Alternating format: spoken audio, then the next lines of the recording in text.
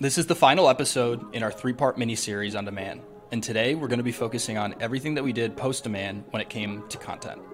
Spoiler alert, we didn't just publish all the recordings and send a single email out so everyone could watch them. This is going to be a masterclass on how you can repurpose and distribute content coming out of your event. Demand Gen U is officially in session. Let's do it. No Jason this week, but lucky for you guys, you're going to meet the brains behind this whole post-demand content operation. And I promise you're going to be seeing more from him in future Demand Gen U episodes. So pumped to have you here today, Justin. Absolutely. Yeah, pumped to be here. So let's, before we jump into this masterclass, and I know that you just put out a course on a lot of this, so I have no shame in plugging your course too. Let's talk through just how we approached this, because I think it's worth reminding people that maybe didn't catch the last two episodes in this little mini-series of the focus of the event and why that mattered when it came to content. Yeah, and I think the interesting thing too, so I came in midway into the event. So you guys had already had, I think, 90% of the speakers lined up. You guys had, you know, a lot it was of still chaos. A lot of the topics planned out, but there was a lot already there. So I came in, and I think it probably was like 60, almost 60 days probably to the dot of when I started to when demand was going to launch. And so it was like, hop in, all right, we're ready to go here. This is what we've got. But for me, a lot of the core of it was just figuring out what we had. But I had just come off of working on and producing a podcast, which you guys didn't have when I joined. And so, but I was already in that mindset of like running a show and kind of how we cut that up and what that looked like. And the more that I started looking through demand and looking at the sessions and trying to understand what we had, the more it just felt like a show to me, and more it felt like a podcast, even more so than like individual sessions that just get pumped out once. And that's when I had the hairbrand idea, and I came to you and I was like, hey, like what if we didn't do what everybody else did, and what if we try to drip this out? What would that look like? So perfect segue. What does everybody else do, and why did we not do that? Well, yeah, I think most people, like you alluded to at the beginning, most people just have their event, and that's it. That's the pillar. That's the thing. All the lead up, which we did too. I mean, you do want people to attend.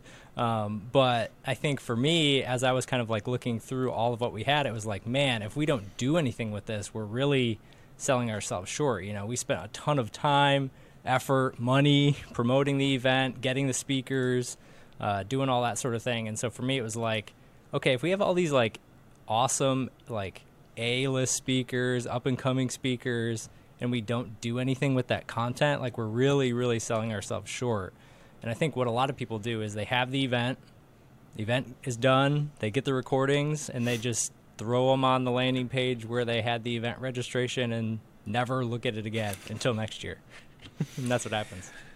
So there's two things that I want to call out just to set context, and they're kind of funny, but they're also very true. While we were doing this, we were a 3 full-time marketer team. We have a little bit of help with agencies. I tell you that not for a sob story, but to tell you that everything else that you'll learn from this episode, you can do on a small team, and I think it's a huge advantage for small teams because it helps you punch above your weight class. And then the second part, which I know Justin will get a kick out of, we were talking about this when we were preparing for this, the content has to be good. And the event that you are putting on cannot just be about you, your company, whatever you're selling. If that's the focus of the event, which demand was not, then no one's really going to care when you try to repurpose your event into a million different pieces of legit content. Yeah, that's exactly it. It's like whenever you're thinking about repurposing content, you have to think through the core piece of that content. It has to be good, because if your core piece of content is a turd and you cut that up into 100 turds, you just have 100 turds. It's not actually helping your audience. And so if you get to that point where it's like if you have an event but you focus all on yourself, and then you cut up that content and you distribute it out to the world, you just have a bunch of content that's all about you. It's not actually helping your audience get better and grow and get better at their jobs.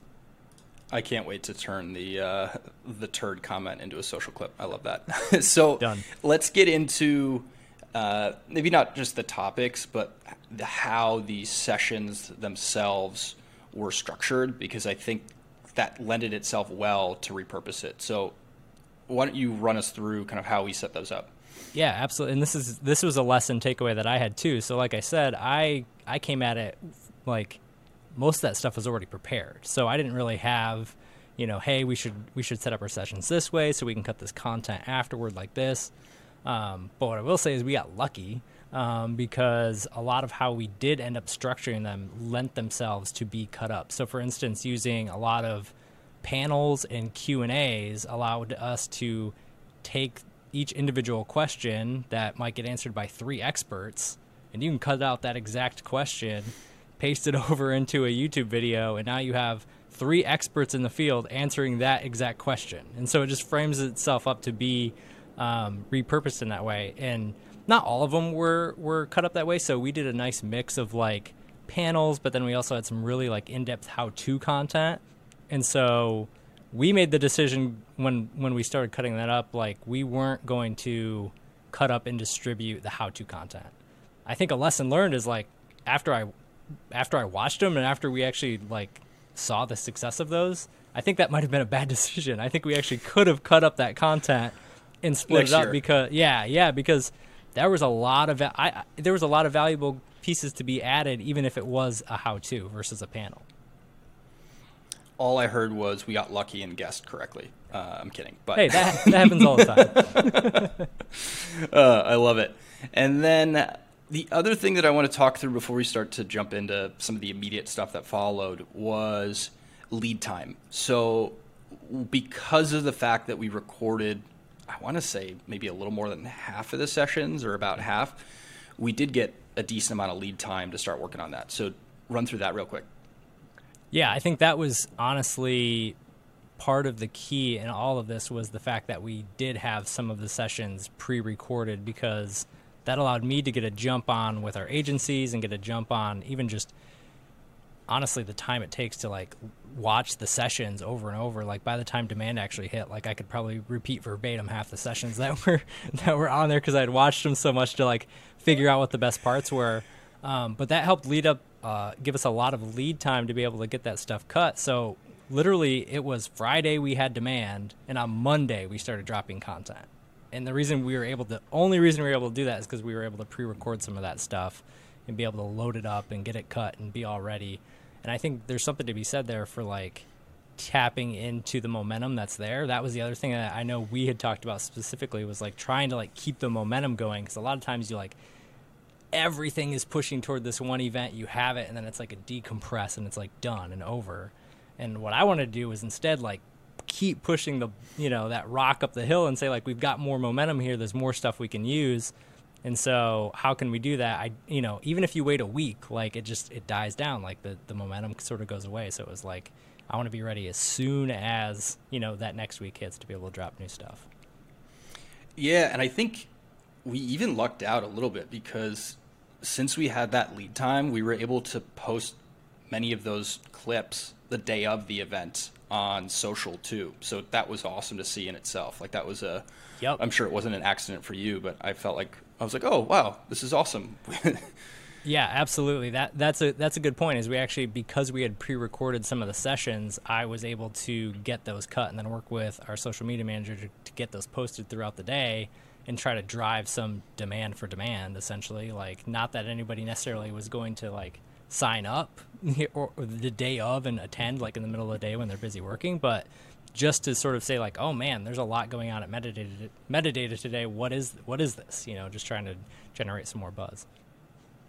So we've got a lot to cover. This may even be a follow-up episode on repurposing content, because we want to include a framework that you can steal, and we want you to steal from us. But before we get to that framework, we want to talk about a few of the, I would just say, hiccups that we had, because it is not all rainbows and unicorns and whatever the saying is. I'm almost 100% sure that's not it, with the event, because we had an original plan, which we thought was a good plan.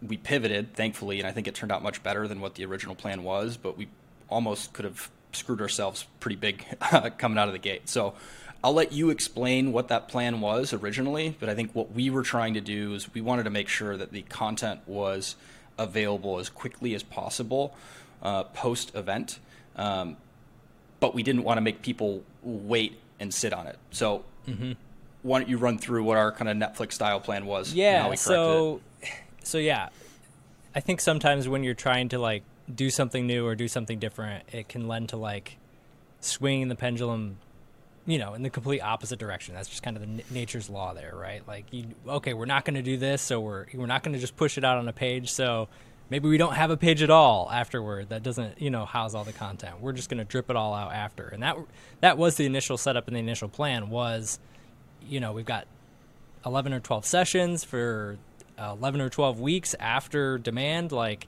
we're going to take each session and drop one a week, and we're going to plan that out, and we're going to do it, and it's going to be awesome.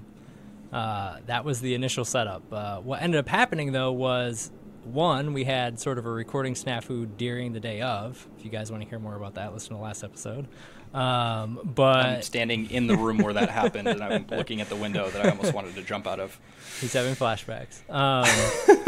But so that was one thing, was like, okay, we did have a snafu, a hiccup in terms of the people who were live and not being able to access all of them being able to access the recording. So we have to at least be able to get them this one session. But then there was just a lot of, after the event was over, there was just a lot of people like, hey, because people are conditioned to get all the content afterward, there were people who attended or registered rightfully who wanted the content. And so it was like, oh, shoot, we need to think through this, and we need to be able to make sure we're actually able to give them the content, but also keep our plan in place. And I think that's what we probably worked through. Because, if you think about it from the attendees' perspective, that was a full day event. And as B2B marketers, we all have a million things that we're doing on a daily basis. And to ask, many people who we don't even know to give up a full workday to attend this, to get the content, like, that's a big ask. So what we did was we sent the plan out to a few of our customer advisory board members and said, this is what we're thinking. What are your thoughts on this? And I think it was across the board. All of them said, I get why you would do this, but it's probably not the best way to go about it. And we pivoted. So I'd say running things like this past our cab, which we do regularly, saved us because we could have got this wrong, and I think pissed a lot of people off in the process. Yeah, I think the other thing too, in hindsight, that I figured out as well, was like, we had 2 tracks, so we had 2 completely different sessions going at any given time throughout the day as well, and so it's nobody's fault that they attended one and not the other, and they would want to get that content versus, like, in some cases having to wait till January, like a couple months to like see it. So so yeah, we thought through that. But I mean, do you want me to get into like how we pivoted and what that looked like? Yeah, it's like you almost read the outline we have for the episode. Yeah, that's right. I can do my homework. So yeah, I think I mean, it was actually it was like a mad dash, because all of this stuff is just condensed down and compressed down into a time frame. I mean, we were probably a week out, maybe even less, in terms of like, how are we going to get all these sessions out at that time. And so it was like within a day or two, we tag teamed, got together, figured out how are we going to host the videos, where we're going to host them, how do we keep them locked down, what do we do, how do we make sure only people who attend get the link, how do all of those types of things. And so what we ended up doing is actually creating a separate page on our site and then locking that down with a password and then hosting all of the stuff on Vimeo so it could be available but not live and searchable and stuff like that. But that was definitely a learning experience. And I think for those that didn't see it, it did not look pretty. I think it was for sure good enough, but this wasn't some pixel perfect like section of the site. I don't think we cared, though, because it was the speed of getting the recordings out to the people who wanted them. Not a single person mentioned how well the page looked, and I think there's something to be said about that. Like, it doesn't have to be perfect. As long as you can just get things out the door, the better. And I think, to your point, we learned a bunch there, and we'll definitely have a solid plan well ahead of Demand 2022. Yeah, I think that that's funny too. Sometimes we can get in our heads because the opposite probably happened for the actual demand content hub. We put a ton of effort into getting that thing right before, and we put a ton of testing and getting everything set up and making sure it looked good. And so, yeah, it's not that it looked bad. And actually, we lucked out because we already had all of the thumbnails created because we needed them for the other one. So we could get some cohesive stuff done on the page. So again, it didn't look like super thrown together, but it was.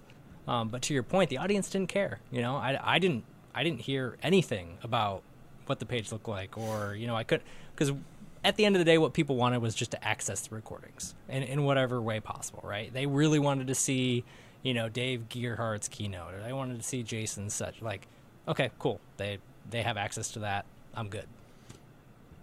Yep, for sure. All right, so let's get into the meat of this. I want to get to your framework. So I'm going to take a back seat here because you're the brains behind this operation, but walk me through this.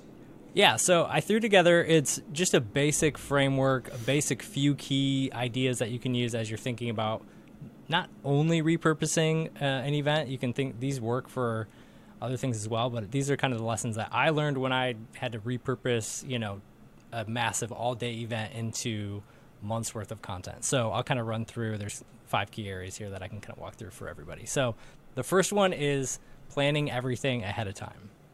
And basically what you need to think about is every one of those sort of who, what, when, where, why questions. You want to think through those in terms of who's your audience.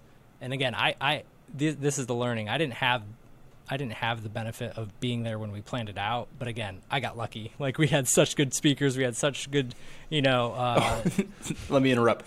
This was Justin's second month of being at Metadata, like I think almost to the day. So Justin had not been here for quite some time. So when you talk about throwing somebody to the wolves, like, this is a perfect example. All right. Yeah, totally. But I think part of it too is like, we had really good content. If I would have gotten thrown at another company with another event, like, that's not maybe exactly what's going to happen. So, I feel lucky in that case. But understanding who you're targeting, then what do you want out of that repurposed content? So you've got this video or session. What do you want out of it? Like, are you doing YouTube? Are you doing LinkedIn? Are you posting it on your website? Like, do you want to turn it into do you just want a transcript? So figuring out what you want. And then when.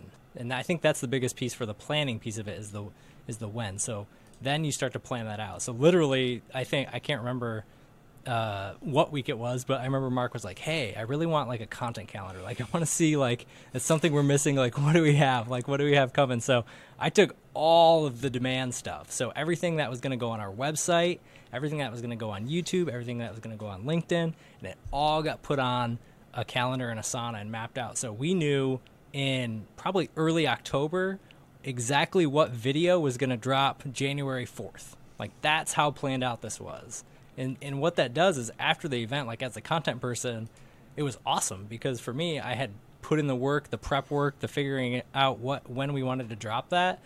And I could just kind of sit back and then just as the pieces came in, publish them out and get them out and get them rolling and then plan on what's going to come next, which for us was this podcast, ironically enough. Like, I had enough of a content engine built out for off of demand that I could take my full focus and pivot it over to this podcast and start prepping for that and getting that rolling. So planning is massive. Like, that's why I put it number 1. Like, plan out what you want, and it leads perfectly into number 2, which is pick your distribution channels.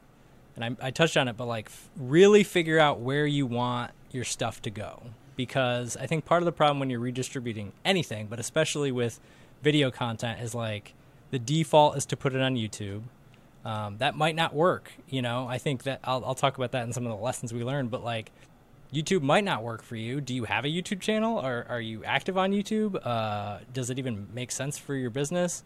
Are you going to, some people might even try to just take the YouTube video and then just put that directly on LinkedIn or put that, like, that doesn't work. So, figure out what you want to do. And for us, what we ended up deciding was we were going to go on YouTube. That was a place we wanted to go. We were getting a little bit of traction there. And so we just wanted to use demand as sort of a springboard to be able to do that.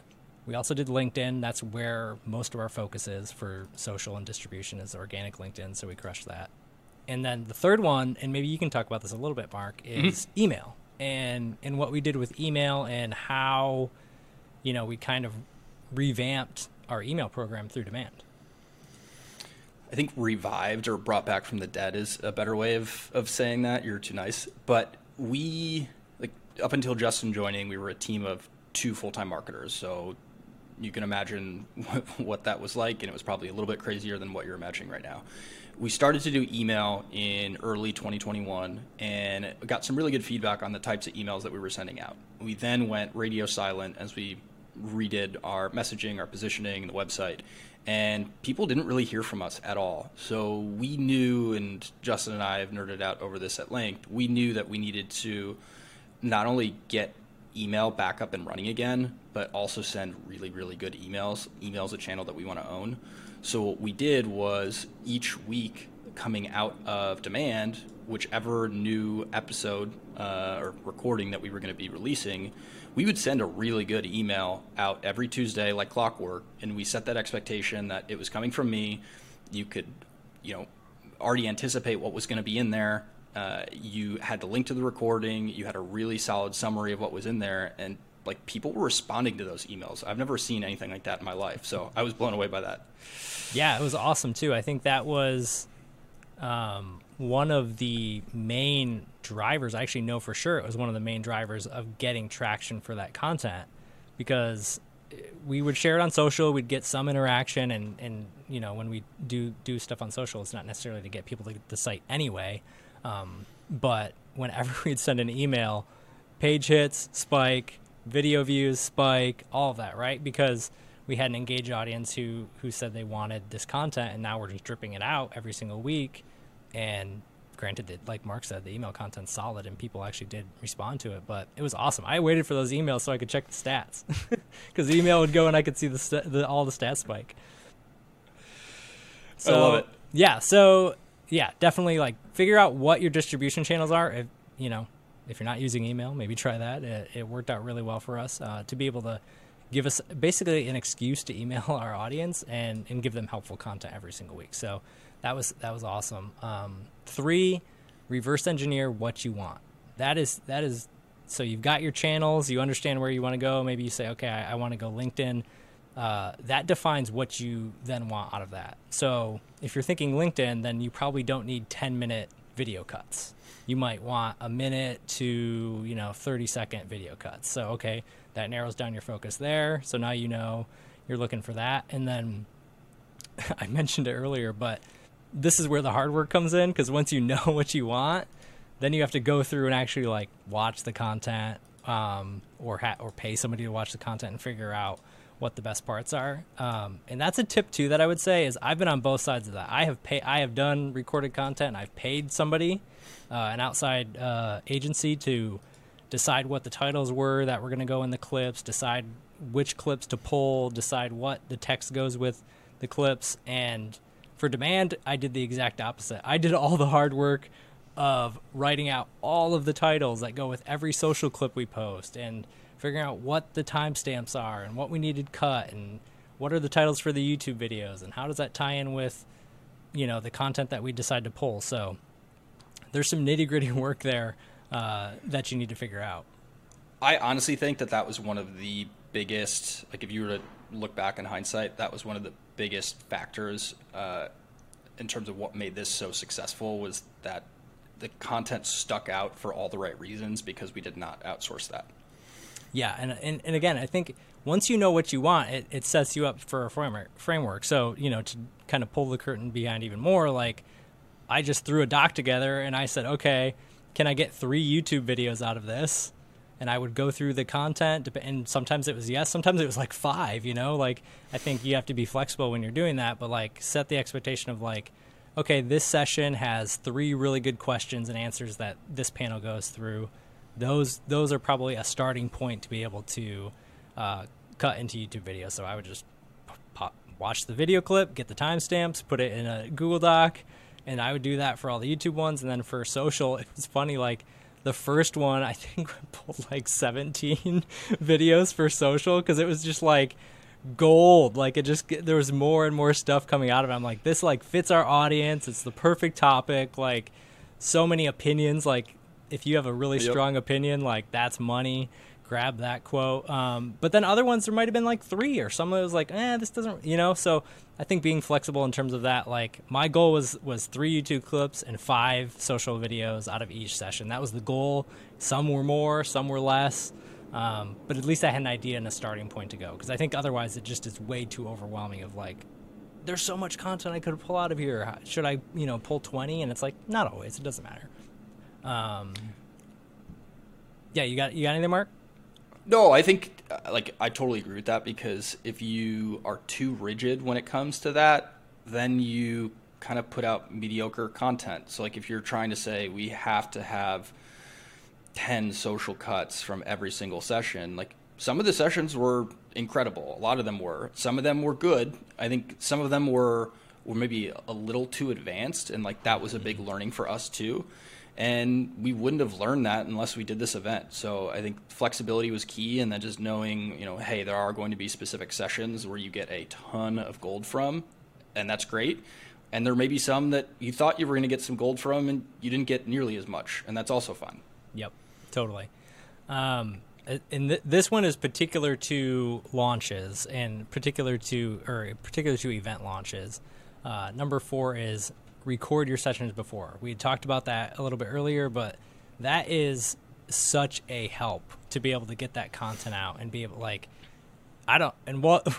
haven't started talking about Demand 2022 yet, but like we'll have to figure out what that mix is between like recorded and live, and because I think there's something to be said for live content as well. But having some of that content be recorded was just so helpful, because then it just allowed us to drop that stuff as soon as the event was over, keep that momentum going, and be able to actually drive traffic to it. The exact same thing could be said for like a webinar. Like if you do a webinar, how fast can you get, if you pre-record it, maybe you launch it again, soon after, but how can you plan to be able to get that stuff out and be able to cut that up quicker? So I went into this thinking that it was going to be kind of lame that we had this many recorded sessions.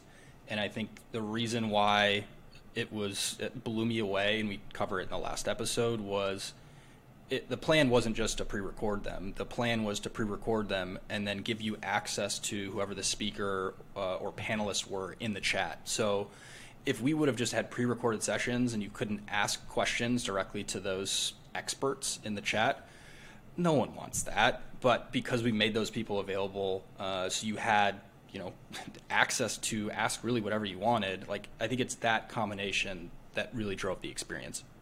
Absolutely, yeah. Having it to where it's not, I don't feel like I'm just watching a video. Actually, there's another element to that. And number five, this one, it's not something that came to mind at first, but it's definitely one that as I thought through and tried to lay this out, like what was something that I maybe didn't think of at first, it's number 5, don't skip on the details. And really what I mean by that is things like branding. So one of the things for Demand is we had awesome branding for Demand. We had a whole sub-brand built out just for an event.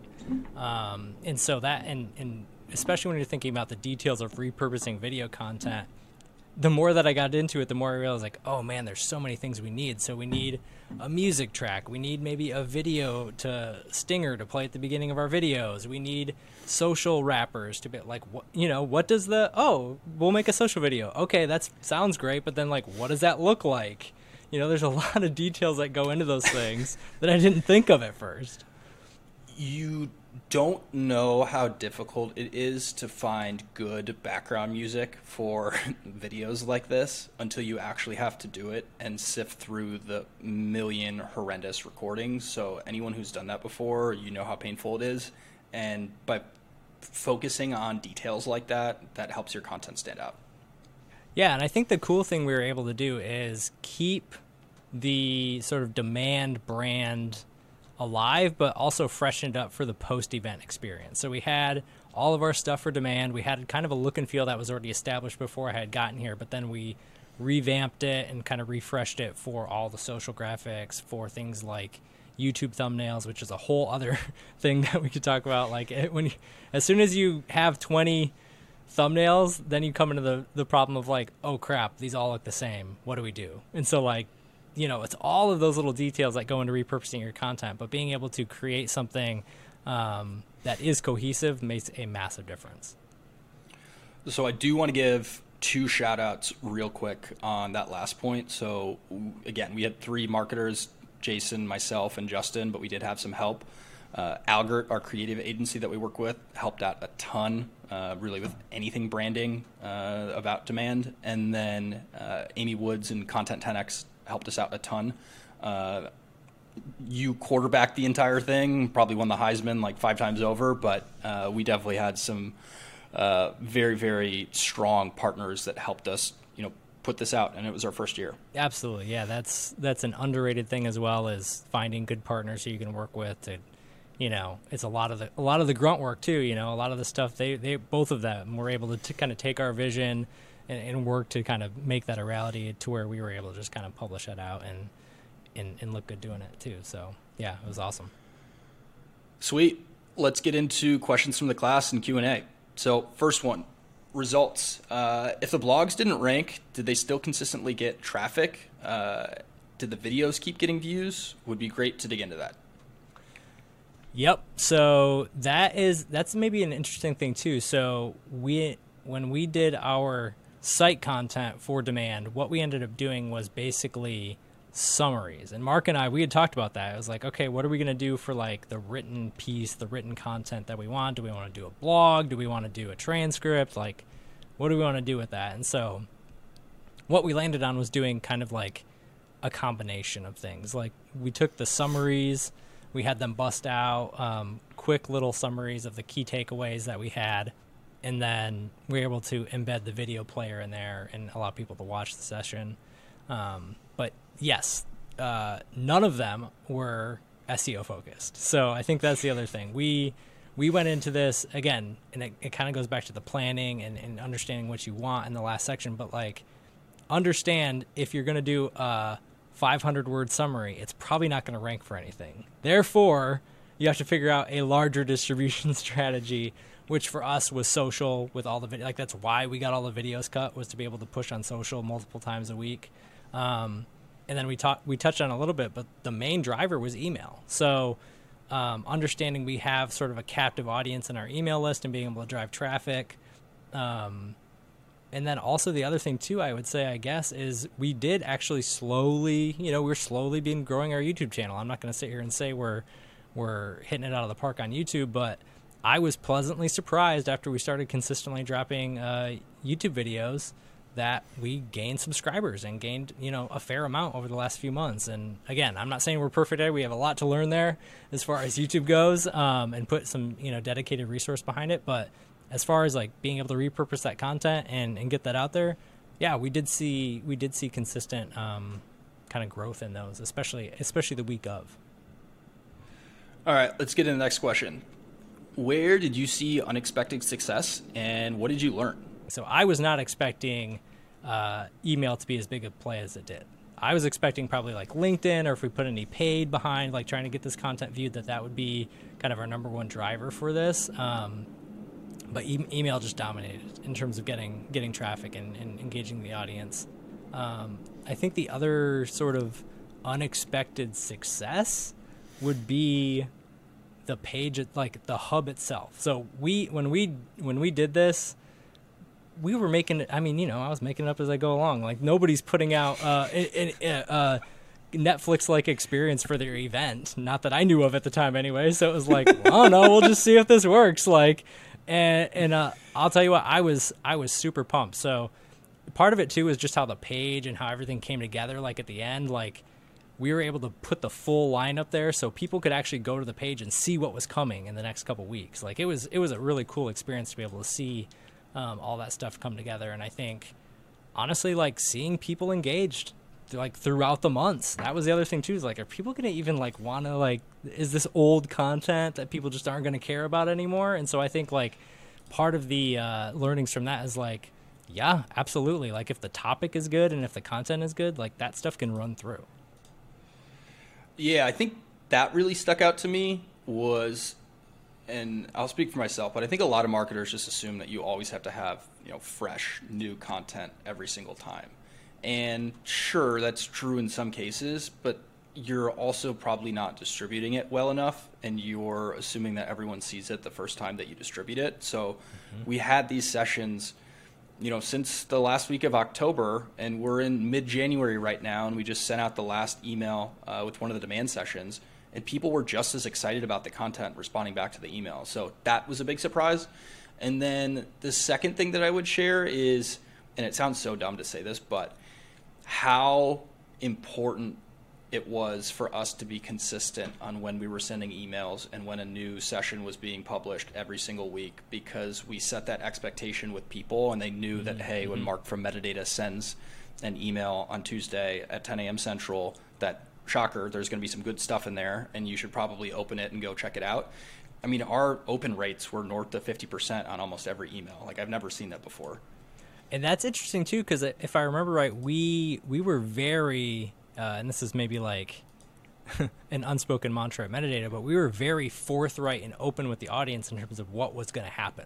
So when we sent out even the initial email after demand, it was like, all right, every Tuesday, we're going to send, a drop a new session. And every Tuesday and Thursday, we're going to drop new videos on YouTube. Now, it was on us to be able to act on that. But, setting that expectation, not companies aren't always that forthright with their audience to be able to know what it is. I think sometimes we expect them to figure it out or learn. And so I think, it was probably you that drove that, but I loved that, just that honesty of being able to here's the plan, here's when you're going to get content from us, here's what you can expect. Hope you join and hope you learn from it. Yeah, it's promise something and then follow through on it. It's this revolutionary concept. Crazy. And then last question, were any of the repurposing plays unsuccessful? What would you have done differently? Yeah, I think one of the biggest ones for me that was not what I would say is successful is some of the YouTube plays we did. And so we would drop the big YouTube video on Tuesdays, and we would get a good amount of views and a good amount of traffic because it was dripped out through email. And so people would watch the episode, watch the show, and then we would drop cuts on that Thursday, and then we would drop cuts again on Saturday. But because we don't have a massive YouTube audience, the traffic amounts on those separate videos that we were cut would be pretty low, because there was nothing, unless you were subscribed, and again, a super small audience, unless you're subscribed, there really wasn't any way for anybody to know those videos exist. And so I think moving forward, that's where my head's at right now, is trying to figure out, okay, we're able to drive traffic. Hopefully in the meantime, between now and the next demand, we're able to actually get some more subscribers on YouTube. That'll be helpful. But how do we continue to drive and push people over to YouTube to where we do have this good content that's dropping out 3 days a week? They just might only think it's one. So trying to figure out how to harness that in. I think that was, again, maybe not unsuccessful, but it wasn't as good as I thought, and it was definitely a key learning.